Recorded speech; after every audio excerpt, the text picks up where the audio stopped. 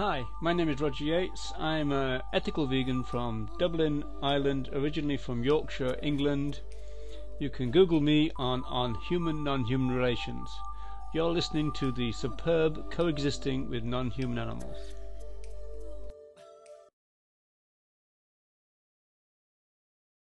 I know the human being and fish can coexist peacefully. Vegetarian. Vegan. Yeah, Let's well, get it right. You used the word animals, but I suppose what you should have said is non-human animals. If you wanna make the world a better place, take a look at yourself, then make a change. Na na na na na na na.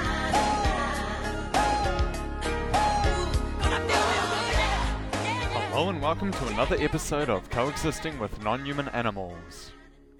Recently there's been some kind of a video thing being recorded here in Invercargill, New Zealand.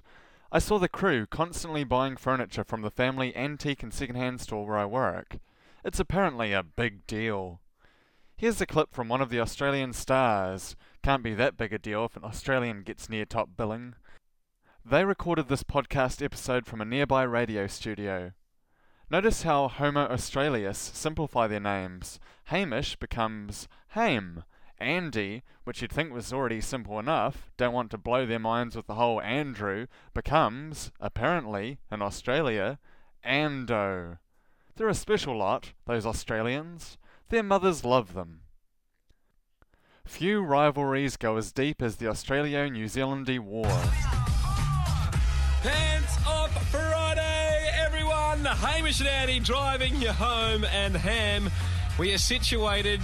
Well, you're best to explain it because you're a local now. Welcome to sunny Invercargill, everybody. The very bottom of the world, the bottom of the South Island in New Zealand. I would like to say to everybody listening across Australia, yes, have a holiday here through your radio speakers. Welcome. But a lot of people would say, Pride of the South, heart of Southland. Can you give me the couple of quotes that best describe? It's not a good way to start the show, Ando. Well, I mean, you can find this if you have access to Google on the internet, or Google the phone service or the mail service. Yeah. If you'd like to write to Google at P.O. Box 1, Internet Street, they'll send you this answer.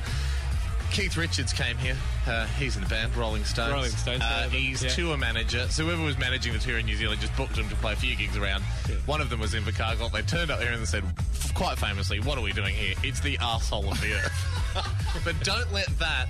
I like to think it's the larynx of the earth. Yeah, it's got a proud voice and it's a lovely spot. The next 2 hours, yes, will be a pamphlet. Something else an English captain, visiting rugby captain once said. Okay. Again, please don't. I mean, we've got nothing but good things to say about Invercargill. This show is a pamphlet for Invercargill at the very bottom of New Zealand. Here's what hasn't made the pamphlet. Okay. The visiting rugby captain called it New Zealand's Chernobyl. Now that is a lie. There's hardly. I mean, there's not even a nuclear acid rain once. It's not even a nuclear reactor here. No. I mean, there's way better tourist attractions than that big concrete sarcophagus they built over the disabled nuclear reactor. It's great. You got cows. You got. She's got everything. You've got saints and sinners on a Friday night. That goes off. I mean, but there's so much more to fill you in on. We are coming to you from the best studios of Invercargill, Ham. It's bottom gorgeous. Of New Zealand. Gorgeous. It might be the last spot on the Earth before Antarctica. I'd have to get a map. It might be somewhere in South America that beats us. But I like to think of it as last stop. Last stop before Antarctica. You can just see it. You see the edge of Antarctica. You see a couple of scientists' heads, a few hats down there walking around. You're like, oh, it's good to see they wear hats. Or a hat. No, welcome to Invercargill. It's just lovely here in Invers. Andy, town motto. Don't know if you saw this coming in. No. Invercargill, where dreams can come true. Not will. Or not even could, just can. Technically, if you get lucky, dreams could come true. Depends what your dream is. Well, yeah, exactly. If your dream is to be in a town that has about 30 hair salons, your dreams come true. I know, it's strange. So many hair salons. That's the first thing you notice. What's the population here, do you know? Of Invercargill? It's 50. No, 5,000. 50,000, we're being told from outside the studio. Where are they?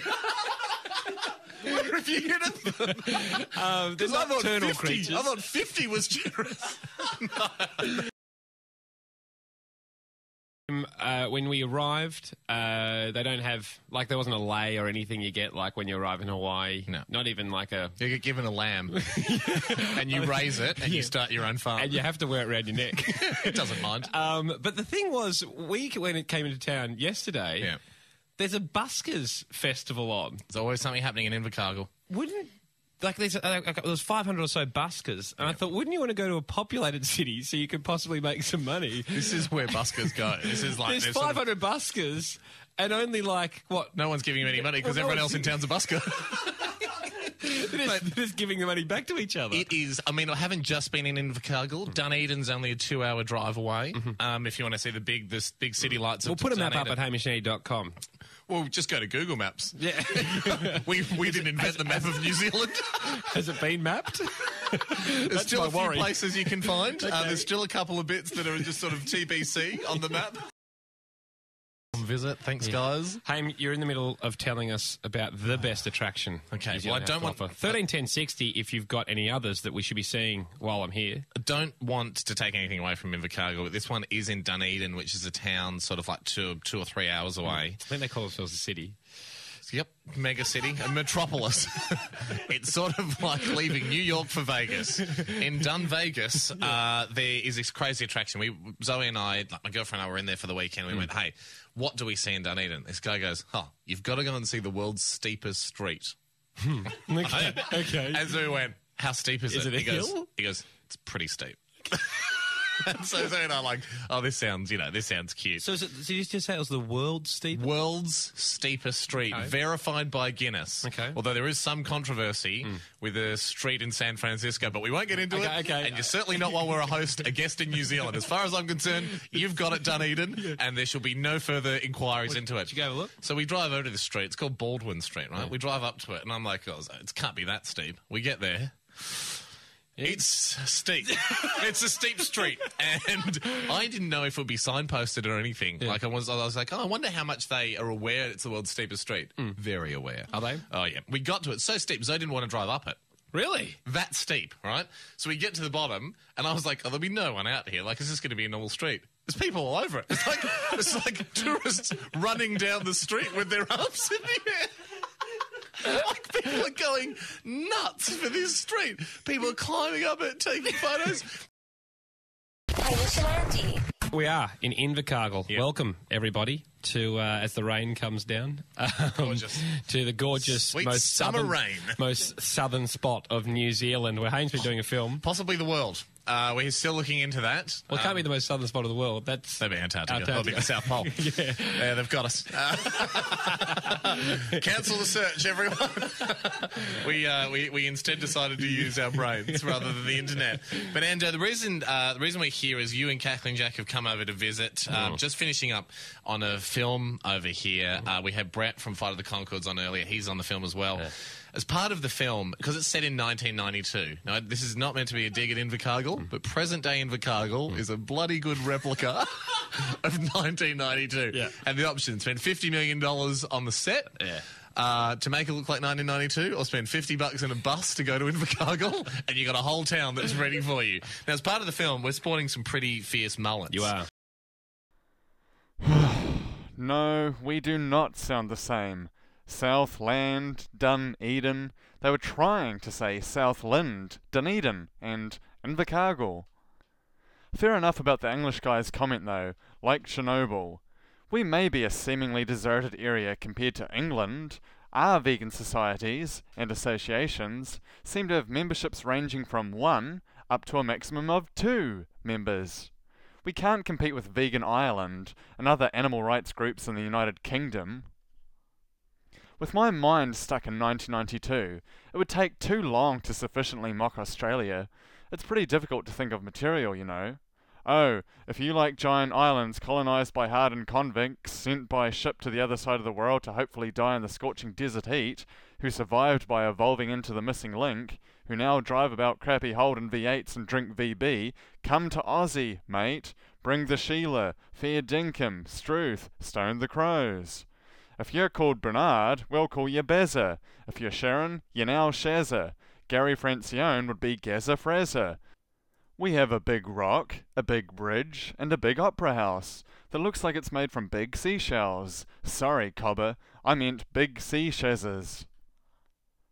Meanwhile, my lovely little city alone boasts that movie accurately based on her own son, Burt Munro, starring Hannibal Lecter as a crackpot who pees on lemon trees and builds world record-beating motorbikes by himself, just like Richard Pearce, the New Zealander who single-handedly built and flew a plane of his own design in the middle of nowhere before those crappy Wrong brothers, who had a whole factory of bicycle makers helping out.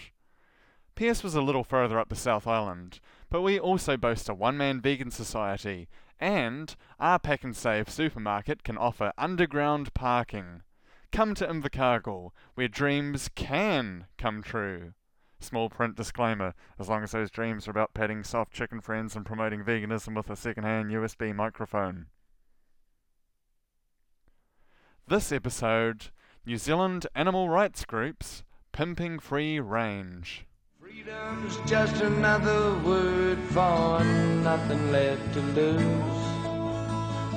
Nothing ain't worth nothing, but it's free. Feeling good was easy, Lord, when Bobby sang the blues. Feeling good was good enough for me. Good enough for me and Bobby McGee.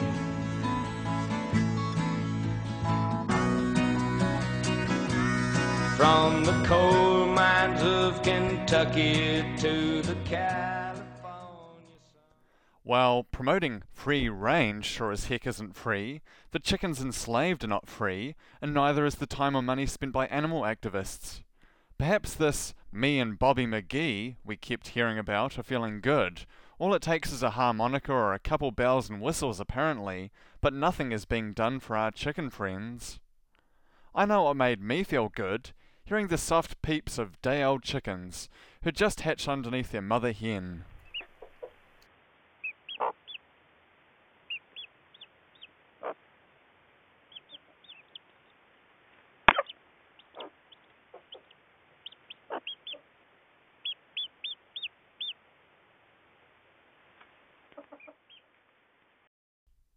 Sadly, Kentucky, whatever that is, has more than one export.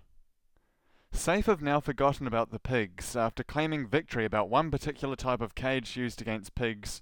It's supposedly meant to be being phased out. Now they can go on about chickens in cages for a while. I like almost all animals. I have nothing against pigs. I found it very sad to see the same old videos of them screaming and biting bars, covered in wounds, over and over. But if there's one non-human animal species I'm particularly close to, it would be chickens.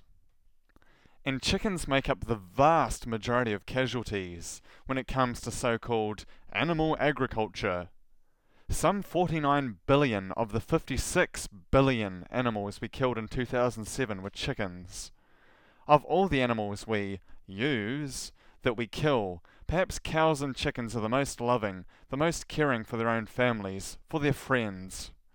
We abuse the workings of each species' female bodies, of taking their eggs, of taking their milk, of taking their children, of taking their lives.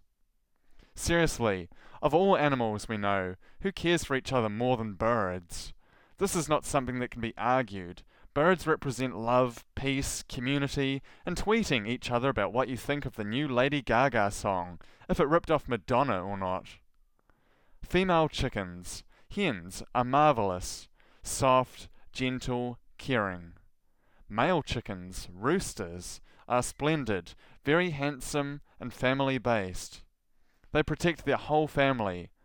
Of course, no entire animal species is all alike, apart from the Australians. Some of the hens will sit on me happily, others generally won't. Certainly Mr. Rooster wouldn't dream of it.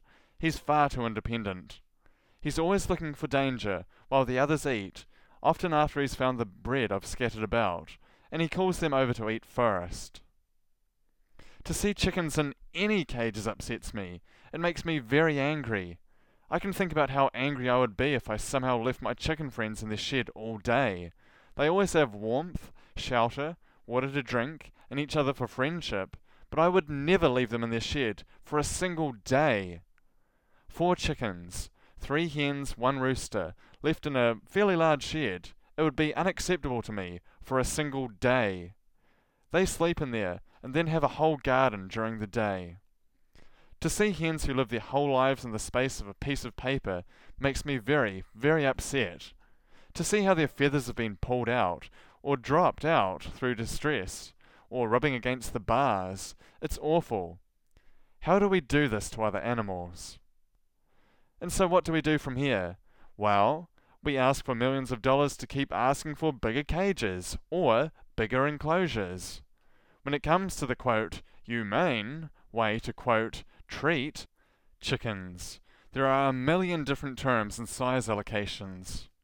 Colony cages, barn-raised, free-range, battery cages, enriched cages. It goes on and on. It's all meaningless. None of it helps.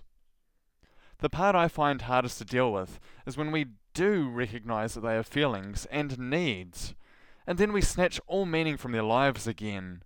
To hear farmers talking about how they need room to stretch their wings, or a single place to perch, it makes me very upset.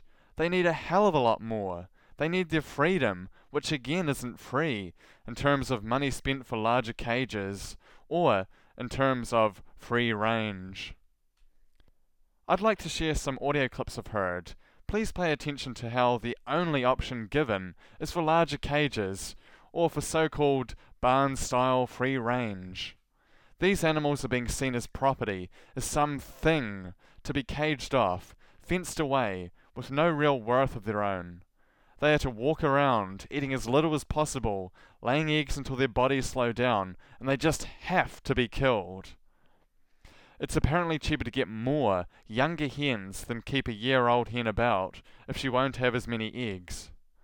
When we talk about our conscience, how great we feel for picking the eggs taken from chickens and hens who are free, it makes me very upset. Their brothers are killed as soon as possible for not having female bodies, for not producing eggs. They are useless to the industry. These hens are not free. They are slaves. If we see other animals as being our property, why give a damn about how far they can move their wings? The least others deserve is to live their lives as they wish, to truly be free. I can only wish more people were promoting veganism as this issue comes up. I know I'm trying my best to show video and photos of how my chicken friends live. In this case, where the choice presented is tiny cages of screaming hens versus technically larger cages of screaming hens versus living in fenced-off areas, freedom's just another word for nothing left to lose. Let's promote veganism for our friends. Well, the SPCA and the Greens are not impressed with a draft code released today by the Ministry of Agriculture and Forestry, which advocates moving from conventional cages for layer hens to a new type called enriched or colony cages. They say the proposals put us 20 years behind our EU counterparts and will result in the industry asking for a further 20 years to phase conventional cages out. Well, joining me in the studio now is Robin Kippenberger, the National Chief Executive of the SPCA. Thanks so much for joining us. Let's just start by describing what the size of a conventional cage is. What are we talking about? You're talking about 6 times the size of a piece of foolscap paper, of foolscap papers, an A4. Okay, A4 piece of paper. We're looking at 6 times that because there are 6 birds in that cage. That's the amount of room that they get per bird. And that means that they can't flap their wings, it's 40 centimetres high, so they can't stand upright properly, and certainly when you see them, you can see the restriction to their movement. They can't perch because there is no perch, and they can't nest in a nest box because there is no nest box. Okay, so the industry doesn't seem to be arguing that conventional cages don't work, but instead there is the suggestion of enriched or colony cages, which are actually 2 different things. What's an enriched cage? They're not really 2 different things. They're 2 different names for basically the same thing. An enriched cage or a colony cage. A colony means more than 6 birds, so sometimes it's 20, sometimes it's more. Certainly the ones I've seen are for 20 birds. And that means that they get slightly more space. Slightly more meaning what? Well, it's 550, I think, is the amount of space Okay, that... so if we're talking about this size for Yes. a conventional cage, then what are we talking about with an So, enriched? 200 square centimetres more than that. So instead of 550, you're looking at 750. That's the proposal. And Right, then and you they're squeeze only it- about, those are square centimetres, so Okay. only about that much more height. So they're not But going you're squeezing to... more birds in, is that what Oh, you're saying? Totally, but each one of them has that amount of space, however big it is, a little bit bigger than that piece of paper. And so realistically, they can shift around the cage and it does give them more movement. However, the nature of birds is that they are extremely, the pecking order was about birds. And so the ones that are dominant will always get the choice of the nest box, the choice of the scratching and everybody pad, else suffers and everyone in the else cage. kind of goes down the pecking order until there are ones, as there are in ordinary cages where you have 6 birds, where they just don't get the fancy frills. Right, so clearly you're not happy with that. Egg producers are saying, though, that 88% of consumers buy the eggs from conventional cages. Affordability, they say, is put at risk by moving too quickly to get rid of the conventional cages. And we would say that that's rubbish. People have moved really quickly over the past year to free range. Barn birds are much better looked after and they have much more freedom than cage birds ever can. A cage is a cage, and a barn is a much larger space and they get the ability But to move around. the reality is, though, you're not going to get the same amount of product, are you? Well, that's not really true either. Certainly the ground space that you need for barns is greater because they can stack these cages. And I'm not sure, I haven't looked at the code in depth yet, but I don't believe they've actually said how many they can stack one on top of another. OK, so then the other concern is that moving too quickly to free range, let alone enriched or colony cages, would see the fall of many of the smaller producers, leaving the range, if you will, open to larger commercial producers. Is this a concern at all? That's not really a concern either. We've got a lot of small producers who are doing fine with their free range and their organic. Our own tick, our blue tick, has a lot of producers that don't use cages. What you can't deny, though, is that those eggs cost more, don't they? They are not as available to the average consumer. Well, they're not a lot more, and there are now supermarkets that only sell those eggs. And certainly, if you go overseas in Europe, there are supermarkets that simply don't have cage bird eggs. OK, we do have to wrap, so just very quickly, what's the SPCA's plan to combat this? As far as we're concerned, we're totally opposed to colony cages, and we want people to write to the government and to make submissions to actually oppose that as well. All right, thanks so much for your time. That's Robin Kippenberg, the National Chief Executive of the SPCA.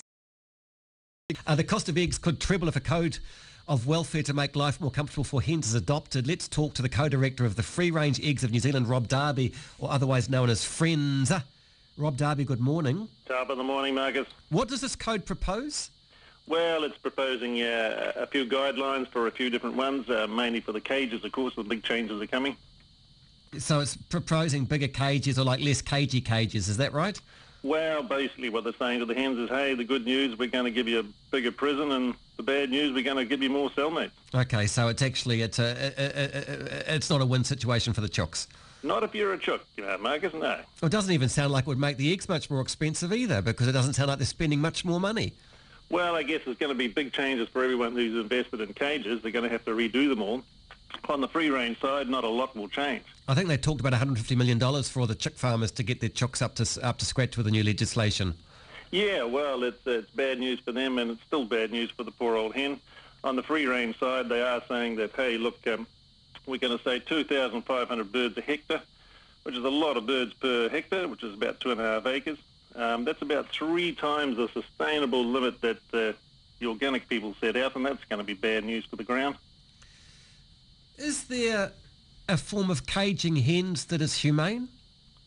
Only if you're a scientist looking at it from that point of view. Certainly if you ask a hen, it's impossible to express most of its freedoms that it wants to express, which is, scratching around on the ground, flapping its wings and perching and all that sort of thing. It's pretty well impossible to do that inside a cage. So when we're saying free range, we mean free range in the outdoors. We don't mean free range inside a shed. Well, that's exactly right. And unfortunately in New Zealand, there hasn't been a definition of free range, so you've got a heck of a lot of bogus free range out there that are selling them as free range, and they've never ever seen the light of day. And they're indoors. They're indoors, and now they're proposing, hey, look, we might have to let them outdoors maybe for an hour in the afternoon. Let's talk about cost. What would the real cost of a free-range kind egg be?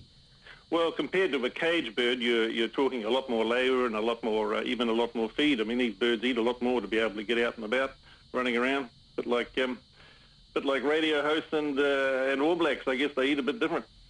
So what would it, I mean, if we're looking at the cost of an egg going up for even the intermediary step of giving them better conditions, I mean, how much will people have to pay for eggs that are gentler on the hens?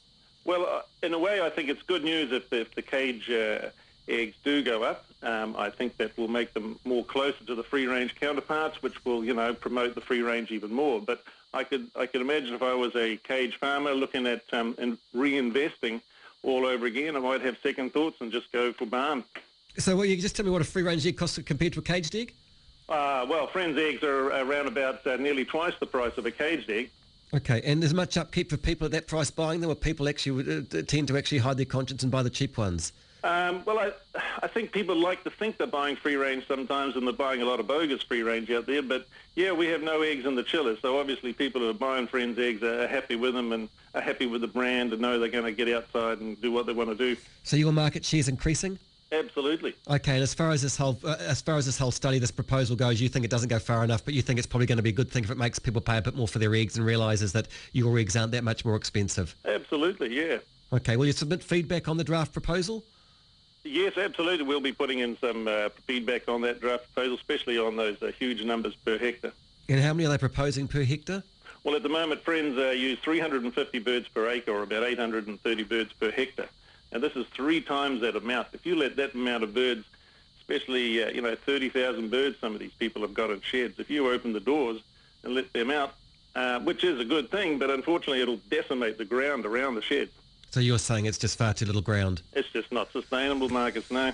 Whereabouts are you out of interest? We're down here in the Franklin district. Most of our farms are between here and up at Kaiwaka way.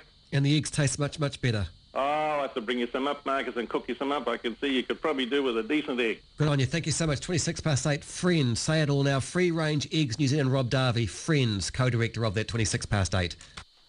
Unbloody real. How can they see the radio host needs anything? It's called radio, a telephone call, complete with all the line noise. And the company, it's called Friends, F-R-E-N-Z. I found those clips depressing. Again, to have this portrayed as so black and white, either we get larger cages, or we do nothing. It's also utterly wrong. To hear of this Friends company, www.frenzs.co.nz. With an S, there's another site without the S. Free Range Eggs New Zealand. Quote from the huge, flash-heavy site. For hundreds of years, people have been eating and enjoying naturally laid eggs. They're one of nature's perfect foods. Versatile, rich in vitamins and minerals, essential fats and protein. When you choose Friends, you're choosing to join a number of people who believe most things are better the way nature intended. Not bloody likely. What animal was intended to serve as a slave to another? To have hens, perhaps the finest mothers in all the animal kingdom, second to none, first equal with a caring human mother and father. Did they really evolve over all these millions of years to live in wire-fenced areas? To be slaves, to be property, to be seen as things? Hardly. Friends by name, friends by nature, it says on some of their trucks. Not at all. My friends don't live to serve me, to have their eggs taken from them. I do indeed break their eggs as a form of birth control, or maybe that's hatching control, and they eat their own eggs, as chickens do naturally. From their website, where do the birds go when they have finished laying? Answer, we collect end-of-lay birds from you and rebate you with the market rate. Unreal. I find that very offensive. All this talk about how nature intended this, organic that, free range, and actually calling themselves FRENZ, Free Range Eggs New Zealand, friends, that these are exported around the world, overnight on giant planes, that they talk of, when you choose friends, you're choosing to join a number of people who believe most things are better the way nature intended, and then have the nerve to call these birds your friends. It's unbelievable. And to talk about joining a number of people who believe most things are better, yada yada yada. What is this, like some kind of cult or the Freemasons? Do you get like a membership card or some kind of bumper sticker to put on your car? Oh, I only buy free range from friends. I love animals. Let's be honest here. Where are these hens going when they become, all hyphenated, end of lay? They're going to be killed, right? It's obvious. They're not going to live in some insanely large farm, a large tract of land paid for as a sort of pension plan from taking all the eggs during their productive life. But this Friends outfit doesn't want to say that on their lame flash-plagued site. It's all organic, free range, and as nature intended. I'll tell you what nature intended, for websites to be compatible with my iPhone and iPad. You'd have to be a grade A, free-range moron to alienate all those urban hipsters with their everything. You know, your intended self-righteous customers. These are apparently the very best treated hens in New Zealand. No mention of our rooster friends, of course. They would have been casually killed as soon as possible as babies, and in the end, the hens are killed, with their owners paid, quote, market rate. When my female human friends reach menopause, I don't claim market rate for them to be killed. Who sets this market rate to? Do people buy and short the end-of-lay hen market? I don't kill my female human friends when they get to a certain age. They are my friends. So are chickens. I'd actually be all too happy if the hens stopped having eggs. Then I wouldn't have to pick up and drop these gross things that painfully come from their vents each day. It's disgusting. There isn't a nice way to treat others as slaves. Watching old episodes of the American sketch comedy show In Living Colour, I found this scene about animal rights activists who harass people who wear fur, you know, skin with the hair left on, compared with that apparently lesser evil which we dub leather, skin with the hair off. Because hair on, hair off, it makes a huge difference, right? Has wearing real fur become a hassle? Are animal rights activists bringing you down? Then say hello to the Clear Conscience Fur Farm and Outlet Store. Here at Clear Conscience, 90% of our pelts come from rodents that die of old age, right here in our own luxurious rodent retirement home. The rest of our pelts come to us thanks to Mother Nature. For instance, this unlucky little fellow was struck down by lightning, while these little guys were struck by severe animal depression and mass suicide. So the next time you have a run-in with an animal rights activist, flash him the label on the inside of your sable. Clear Conscience. We'll skin no hide before it's time. I suppose if you want to donate your body to science, good for you. I wouldn't like to see the doctors who cut your corpse up walking about with new skin jackets on, though. Would you? When we make artificial circles of hell, we really do confuse non-vegans. For example, fur is evil. Leather is apparently not a problem, because we don't seem to have single-issue campaigns about leather. I can't believe that there are actually vegetarians out there who wear skin. I saw one comment recently, something like, "Oh, I only bought these shoes because they were Indian leather. They wait until the animals die, you know." Well, I don't want to touch a dead body who was found lying in a ditch somewhere, covered in flies. Perhaps the maggot hole saved drilling holes for the laces. I wouldn't know. I don't want to strap someone's removed skin to my feet. This idea of magical Indian leather, too. I advise they watch Earthlings to see how these animals were seen and treated in India. Here's a reminder. They were forced to walk to their deaths after being clumsily shod with pieces of metal on their hooves, and they had ropes put through their nose. If they refused, they were hit. They had chilies and other offensive substances rubbed into their eyes to irritate. Then they were killed. There is no magic, no ethics when it comes to killing other animals. Here's a clip from an audiobook about The Simpsons. One of the writers explaining his own ethics. Meyer looks like a scruffy hippie, or deadhead, which for years he was. He's an adherent to vegetarianism, yoga, and environmentalism. If Lisa is the social conscience of the Simpson family, Meyer may have been the conscience of their writer's room. I'm an animal lover who wears leather shoes. A vegetarian who can't resist smoked salmon, Meyer wrote in an op-ed for the BBC News website in 2006.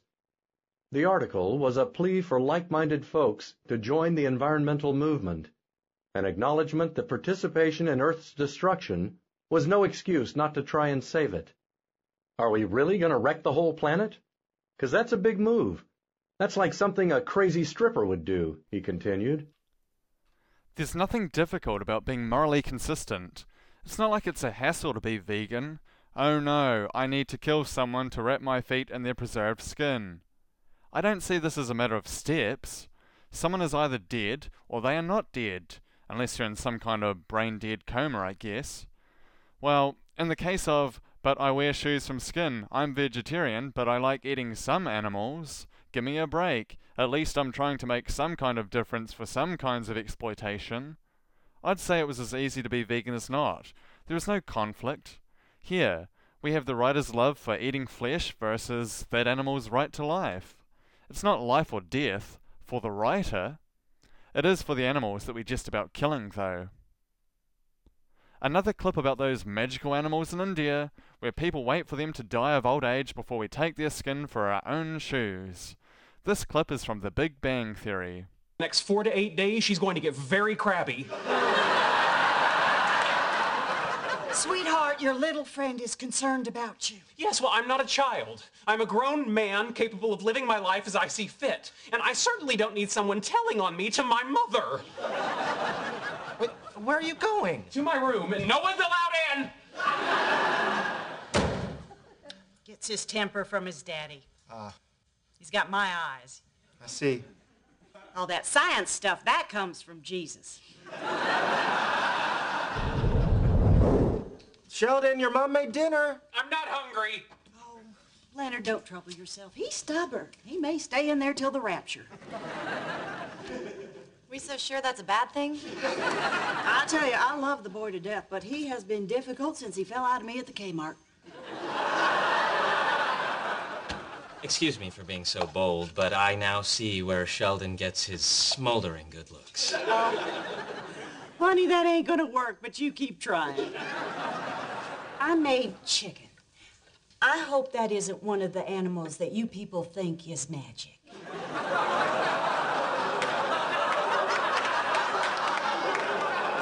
You know, we have an Indian gentleman at our church, Dr. Patel. It's a beautiful story. The Lord spoke to him and moved him to give us all 20% off on LASIK. You know, those that needed it. That is a lovely story. We might laugh as Westerners about animals other religions consider magic, but what might they think of our own obsessions? With how dolphins and whales are special, how sad it is when people throw rocks at seals, or when someone kills a single dog or cat. Chickens are just as wonderful as any other animal. I personally think they are much nicer than average, so much more equal than the others. That's just a matter of opinion, though. And in the case of whales and seals, my own area was colonized by Europeans who wanted to kill these animals, the whalers and sealers. We seem to have forgotten that. Nope, we're decent hard-working people who come home to a big meal of someone's flesh while we wear someone's skin, drink someone else's breast milk, but those evil Japanese, they murder whales. I was invited to be a guest on AR Zone. During the chat, I was asked what I thought of an open rescue group on the other side of the world from me, almost literally. In several locations our countries are actually exactly opposite, shown by GPS. I've seen photos of making an Earth sandwich, where people in country X put a piece of bread down at location X, and on the other side of the world, country Y citizens put a piece of bread at location Y. The two are coordinated using GPS. The entire planet in between serves as the meat substitute in the metaphorical sandwich. I said outright that I knew very little of the group, but mentioned open rescue and direct action groups here in New Zealand, the kind that breaks into factory farms at night while using all kinds of James Bond technology and then give their recordings to SAFE to use in welfare reform promotion. I've never seen New Zealand Open Rescue go after free-range operations. It's always the same old evil factory farms, with the cages and the sad-looking pigs and the cockroaches on the walls, the open wounds, etc. Here's an email I was forwarded from one of these groups in New Zealand about their investigation. New Zealand Open Rescue recently investigated a North Island intensive piggery, where we documented disgusting conditions inside farrowing and fattening buildings. Sadly, these conditions are nothing out of the ordinary. In fact, they are the norm. The problem is not with isolated farms, but with systems that treat animals as units of production, animal machines, as opposed to the ones that don't treat animals as things. Piglets in the fattening rooms were filthy and covered in flies. They were confined to pens in decrepit rooms inside a building that looked like it should be condemned. The sows confined to farrowing crates were clearly suffering. They all looked like they'd lost the will to live and were merely existing. They too were covered in flies, and many had contact wounds on their backs from where they constantly rubbed against the crate bars confining them. Again, they were imprisoned in a series of rooms that could only be described as miserable. Years' worth of cobwebs and filth hung from the ceilings. We spent 2 hours inside this farm and felt a heavy sense of years and years' worth of suffering and misery as we walked from room to room documenting everything. While it is a victory that sow stalls will be banned in 5 years, absolutely nothing has been done about farrowing crates, which are just as cruel. The photographs of sows in crates from this investigation speak for themselves. The suffering of the sows is apparent in their eyes. To look at them up close and in the flesh, we felt it was like they'd given up all hope, felt no joy, and knew they never would. It is up to the public of New Zealand to make real change for animals imprisoned on factory farms across our country. It was the public that forced a ban on sow stalls, and it will be the public that sees an end to all factory farming. It's time the people of New Zealand to say, enough is enough. People power is the only thing that will force these cruel industries to change. Join us at the March to End Factory Farming, 5th of March 2011, Wellington. www.endfactoryfarming.org.nz. New Zealand Open Rescue, PO Box, blah blah blah. This is from New Zealand Open Rescue. This is our large group, and they go after welfare reform. As you heard, it's all about intensive this and the suffering in their eyes, and how some things are a victory, but it's not a victory until the other cages are banned as well. And they mention cobwebs and cockroaches and, buildings that look like they should have been condemned.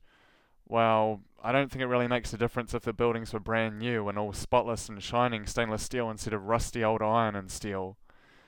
Free range is no different at all, and it's about the animals. It's not about how they're kept, how they're treated, supposedly, as if they're treated well, as if they get an iPod or an iPhone every birthday. It's about their own inalienable rights, that they're individual beings, sentient beings, no different than you or I. I mentioned on the AR Zone chat that I didn't agree with these groups. I think it's more about ego, feeling powerful than helping the animal, because they do not promote veganism as a moral baseline. I've always seen them as a group of young people jumping in the Mystery Machine and cruising the countryside at midnight, looking for old man Jenkins' factory farm.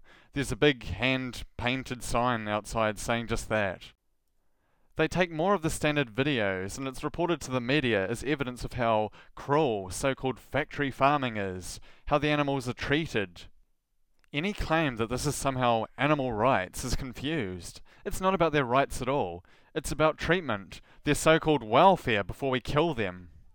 Give me liberty or give me pizza pie. And on the few times a year that the mainstream media cover this so-called animal rights, in the end, the television camera crews chase after the senior man in charge of the farm, who can only shake his fist at the cameras and utter, "And it would have been mine if it hadn't been for those meddling kids." Yes, and I'd have gotten away with it factory farming. too. it wasn't for these blasted kids and their dogs. There's no such thing as a united animal rights movement, what with divisive people like myself about. I thank Vegan Ireland for uploading videos of a Late Late Show appearance of philosopher Tom Reagan. This clip starts off with an ignorant comment and goes into accusing a soft-spoken discussion of ethics as somehow hiding behind the true face of animal rights activism. You're a meat eater. Absolutely. I mean, I actually like to name my food. I like to personally pick out the lobsters that I eat and call them all Mr. Pinchy, and really enjoy actually eating them. You've no guilt about selecting one of those 10 lobsters for death. Nobody involved in this argument has actually said the primary function, which is that we eat meat because we can.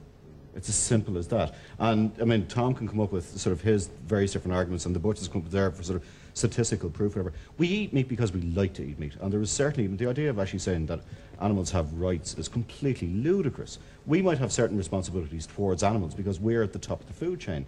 And there's almost this sort of human guilt, it's like a PC, species basis, that we're top of the food chain, we will eat things all the time. In person, I actually quite like going up to, I'd like to lick a cow to make sure that it's ripe before I have a steak, kind of thing. Just to be, and I don't really have a moral problem with that whatsoever. And I have to say, what we're getting is a brilliant sugar-coated version of the animal rights movement tonight. And I have to say, I have to compliment you, Tom, you're doing a fantastic version, because I know your work and I've gone through your websites and stuff like that, and we're not seeing the extreme.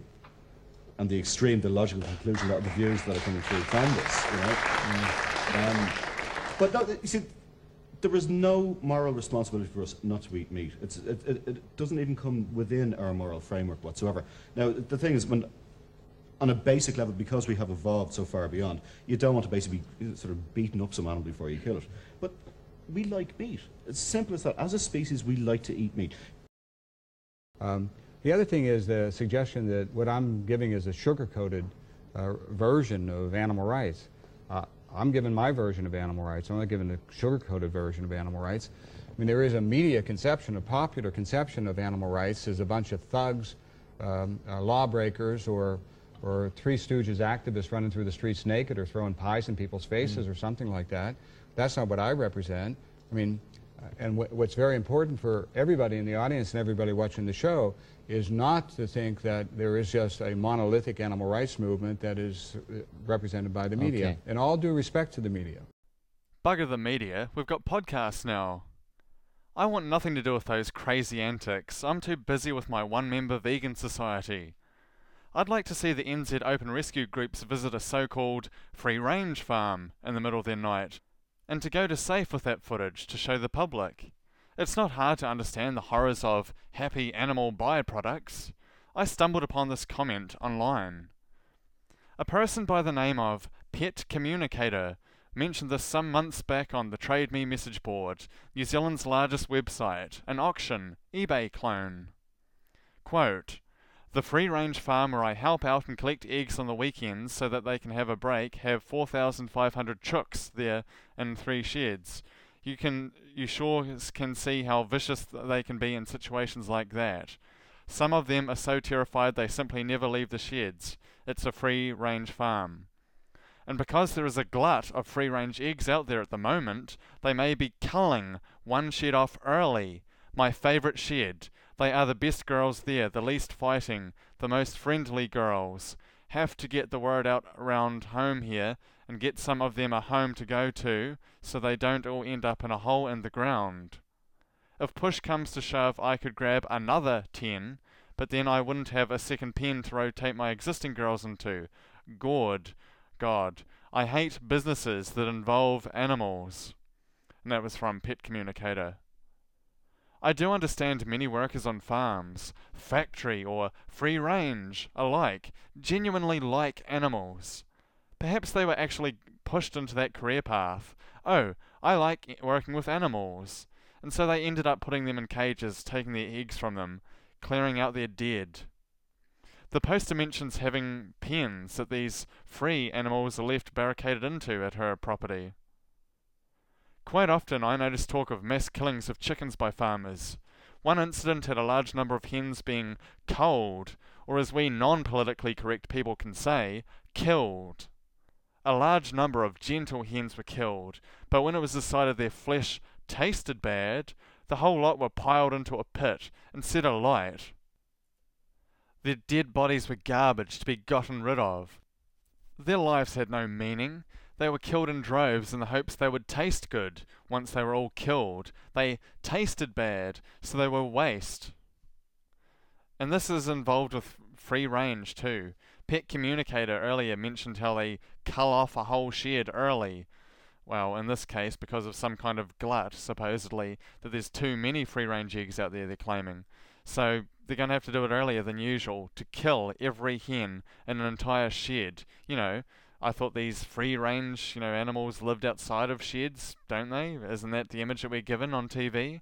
When they show all the farms and the butterflies and the bumblebees and the daffodils and the blue skies and the contrails and yet they're living in sheds and they're going to be killed off early because of market conditions, a market rate, you could say. I noticed Pet Communicator's business website, quote, "Satisfied clients have, with Kellyanne's special ability, experienced a new, deeper, and more profound communication with their beloved animals and pets." Website link is below, or go to www.talktoyouranimals.co.nz to read testimonials and details required for consultations.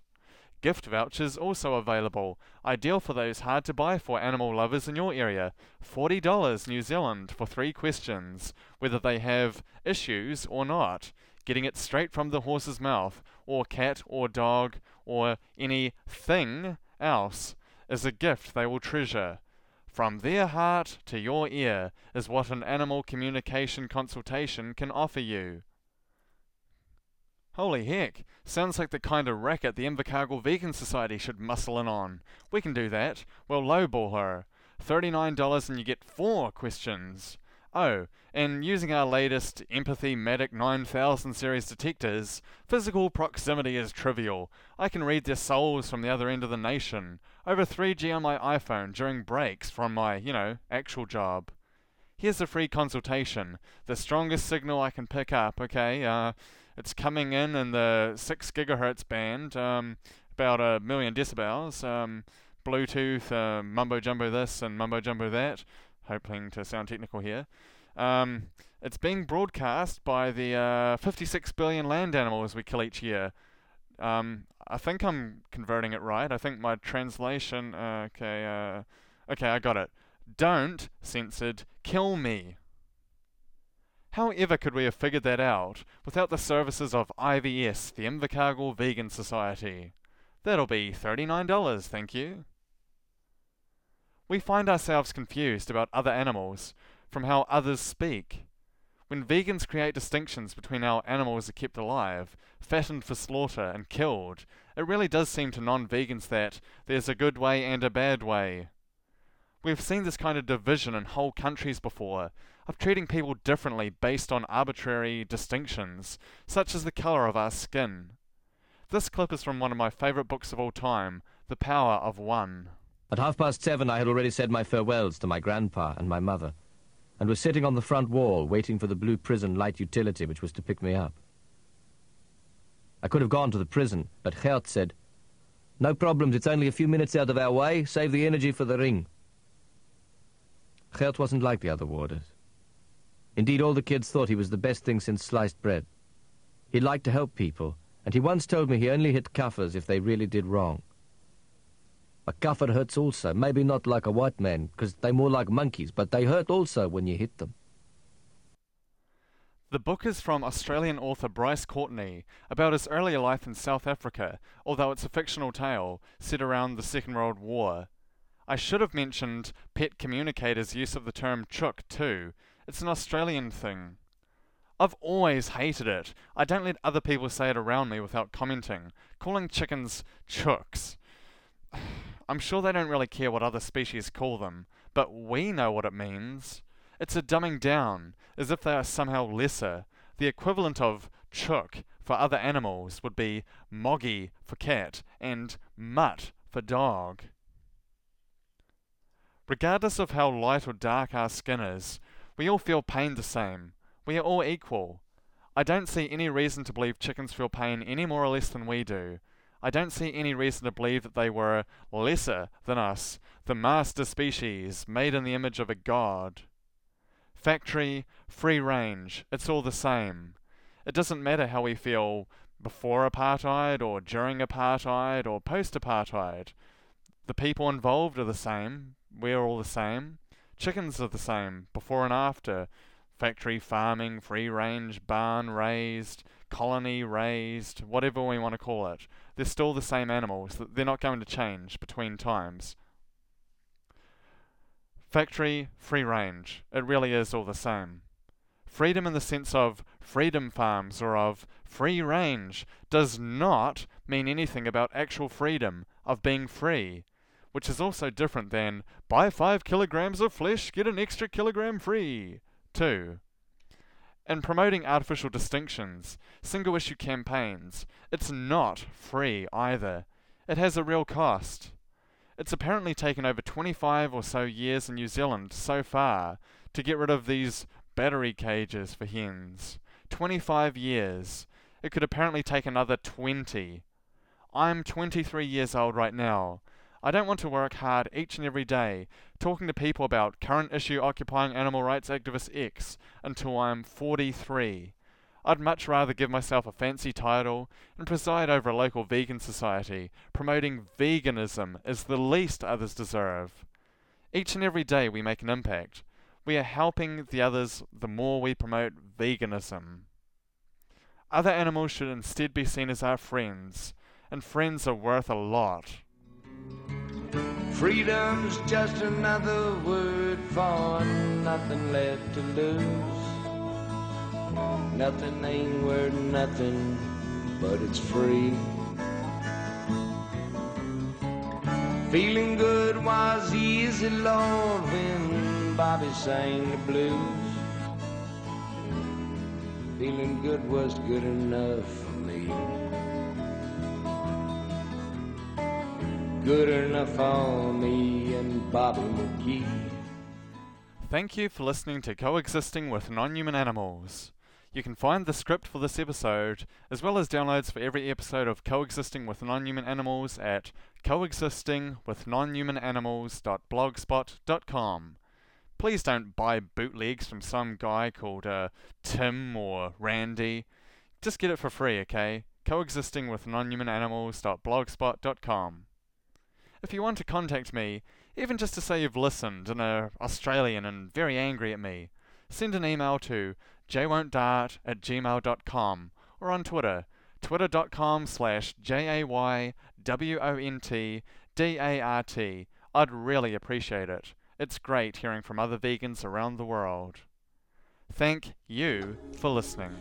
Away from the notion of animals as things and toward the moral personhood of animals. The choice is ours. If you're not vegan, go vegan. It's easy.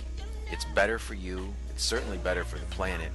And most importantly, it's the morally right thing to do.